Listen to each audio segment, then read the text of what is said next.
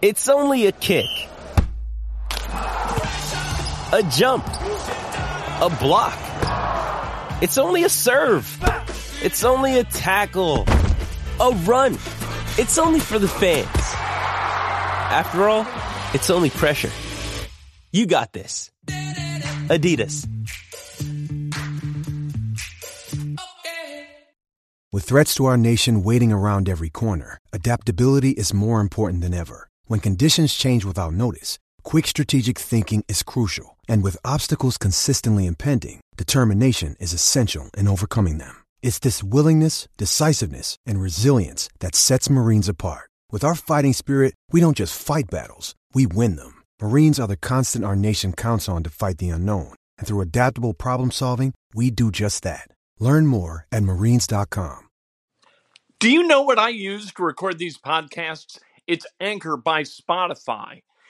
It's the easiest way to make a podcast with everything you need all in one place. Let me explain. Anchor has tools that allow you to record and edit your podcast right from your phone or a computer. It's all really, really easy. It's all really intuitive. When hosting on Anchor, you can distribute your podcast on listening platforms like Spotify, Apple Podcasts, and more. It's everything you need to make a podcast.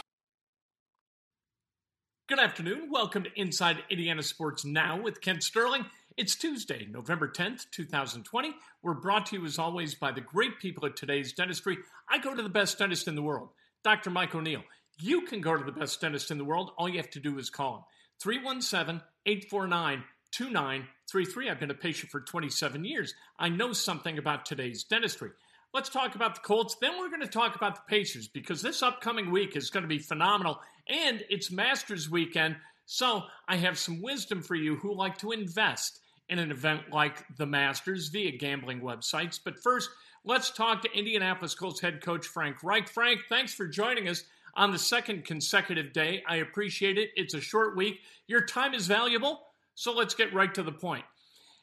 I asked you a question like this last week about your receivers. Would you prefer to have a number one running back, a bell cow running back like the guy you're about to face in Derrick Henry, or running backs by committee where you can kind of ride the hot hand and sort of choose your poison as to which style you want to feature from week to week? You know, I love the players we have. I mean, you know, when you start, and I think we have a really good player. So you play the hand that you're dealt, and you know, I feel like I've been dealt a very good hand here with our running back situation. So I'm excited about continuing to do the running back by committee approach the way we do it. Most of the teams I've been on for a while, that's kind of been our approach, and we feel very comfortable and confident in that approach because of the depth of that room. All right, let's talk about Jonathan Taylor for a minute. Jonathan Taylor, when he was at Wisconsin, he was that guy. He was the featured back. All 3 years he was there, ran up crazy yardage totals. Here, he is not the featured back. He is one of three. He's part of that three-headed monster. Have you had to have a conversation with him as far as being patient in the development of his NFL career? Yes, definitely a different role for him. You know, I have not had that conversation with him. You know, I know Rath has had that conversation with him and is talking to him all the time. And Jonathan is, as you guys know, he's the real deal, as not only as far as a player, but as far as a person. So it's just part of the process of becoming a pro, and thankful for him, thankful for, you know, not only the player he is, but the kind of teammate he is, you know, that he still has that fire, right? I know he wants the ball 30 times a game like he got it in college, but, you know, he's willing to play the role that he's in right now and grow into it. So I'm very confident it's going to work out for Jonathan in the long run. Are teams switching up their defense in preparing for you? Are they, like in previous games, playing a lot of zone, coming out playing man, or vice versa? It seems like, looking at the tape, the teams that you play are doing significantly different things against you guys week to week. Yeah, that's why. Yeah, and that happens occasionally. It seems like we've had a little bit of a run of it, right? This is certainly not the first time. It won't be the last time. Every team has their own game plan. Of course, when you say what's the reasoning for it, well, all of our egos want to say, well, they feel like they have to switch it up on us, out of respect. I'm sure that's some of it. Some of it is just that's the way they feel it's the best way to play the schemes that we're running. And we do the same thing. We do the same thing on offense. There are certain staples, we call them staples, that we do week in and week out. And when we go up against certain teams and the way they do certain things, we change it up a little bit. So that's part of the chess match. But the one thing I would say, just to finish the question, when you're game planning and when you're designing plays, if a team, for instance, is a man coverage team, so you have your plays that you love against man coverage, well, they better have zone answers, because just when you least expect it, all of a sudden it's going to be zone. Or else you better give the quarterback the capability to get to a zone answer. You build that, you can build that into the play design, or you can build it into the call to make it an easy check to get to something if they're going with their changeup. Those are the things. And when you have a 17-year vet at quarterback, he can do that stuff pretty easily. So defensively, what's your thing? What's your hallmark? I mean, you feel the confidence, you feel the swagger, you feel the togetherness of that unit, that they take a lot of pride in the way they're playing right now. So really excited. I mean, obviously this is going to be, an incredibly tough team. We're going up against a great offense that can obviously not only run the ball, but has a very good passing attack as well. So it'll be a good challenge. You're a 1-0 kind of guy, right? You talk about football being a week-to-week conquest. That's how the season works. Do you find it difficult on a week like this and difficult to communicate to your players that this is, yes, it's a 1-0 week. You can only play the game you've got this week, but it's a huge game and it's a national TV game. So there should be a little bit more excitement. How do you balance that, the need for excitement versus the need for discipline? Alluded to that this morning. In our team meeting, that was kind of the emphasis, is that, the deepest part of our DNA is that get 1% better every day, 1-0, and let's not fall into the trap. We all know it's a big game. We all know it's a Thursday night game. We all know what's on the schedule and what's in front of us, but the great players and the great teams, when you just look at it over and over, when you listen to them, when you hear what their mindset is and you hear what their approach is, it's how do we figure out how to get better today and keep getting better? And that will result in getting what you want. That gives you the best chance to get the results that you want. So it's this business, it's really hard to stay focused on that mindset, on surrendering the results to focus on the process. But that's what it has to be all about. That's the way the great players do it, the great teams. That's the way you can sustain over the long haul. That's the way you can navigate the emotional ups and downs of a season, is that approach. I think that's the deepest part of who we are as a team, but we constantly need to be refocusing on it. Thanks, Coach. Appreciate it. That's Frank Reich. He'll be on the sidelines, of course, as the Colts take on the Titans. Colts have got to win this game. This is utterly... you know what? We talk about must-wins all the time. I mean, that's a media thing, right? Must win, must win. This week is a must-win. If you don't win this week, you really put yourself behind the 8 ball as far as staying in contention for an AFC South crown, and that was the stated goal at the beginning of the season.